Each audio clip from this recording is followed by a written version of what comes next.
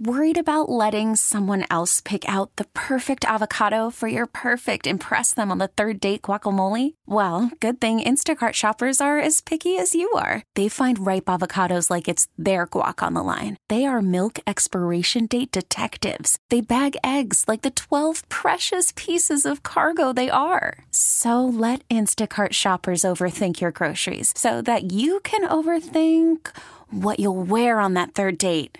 Download the Instacart app to get free delivery on your first 3 orders while supplies last. Minimum $10 per order. Additional terms apply.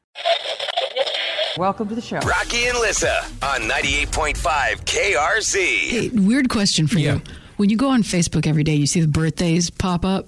Why do some people have like 3 different accounts? What's up with that? Do you ever look and see like why there'd be 3 of the same person? I think we know why, Liz. Are they cheating? Just why people have the same reason people have burner phones. Yeah, they have a couple different games they're working. Yep. But that's a dumb, stupid game because we're all seeing your multiple accounts. How is that an advantage to anyone in the dating world? If I'm seeing 7 of Kara Joe and Kara Joe is clearly the same person in all 7, what is that? Well, there's the one Kara Joe and then the other. Oh, the saucy Kara Joe? Kara Joe that a lot of people don't really know. Oh, I see. That Kara Joe. Whoa! So the one profile pic is her and her kids, and the other one is in fishnet hose. Exactly. Not all of us know that Kara Joe. Interesting. Yes. Do you ever unfriend the extra accounts? I always think, I'm almost at my friend limit because I accept listeners. When listeners friend request me, I want to accept you. I'm almost at the 5,000 limit, so you don't get me thrice. You get me once, Kara Joe. So I delete the other ones, the ones that seem to be just like the fluff accounts. No, I like the relatively milquetoast Kara Joe, and then the kind of saucy Kara Joe. You want to see both? I want both Kara Joes in my life. You sick freak.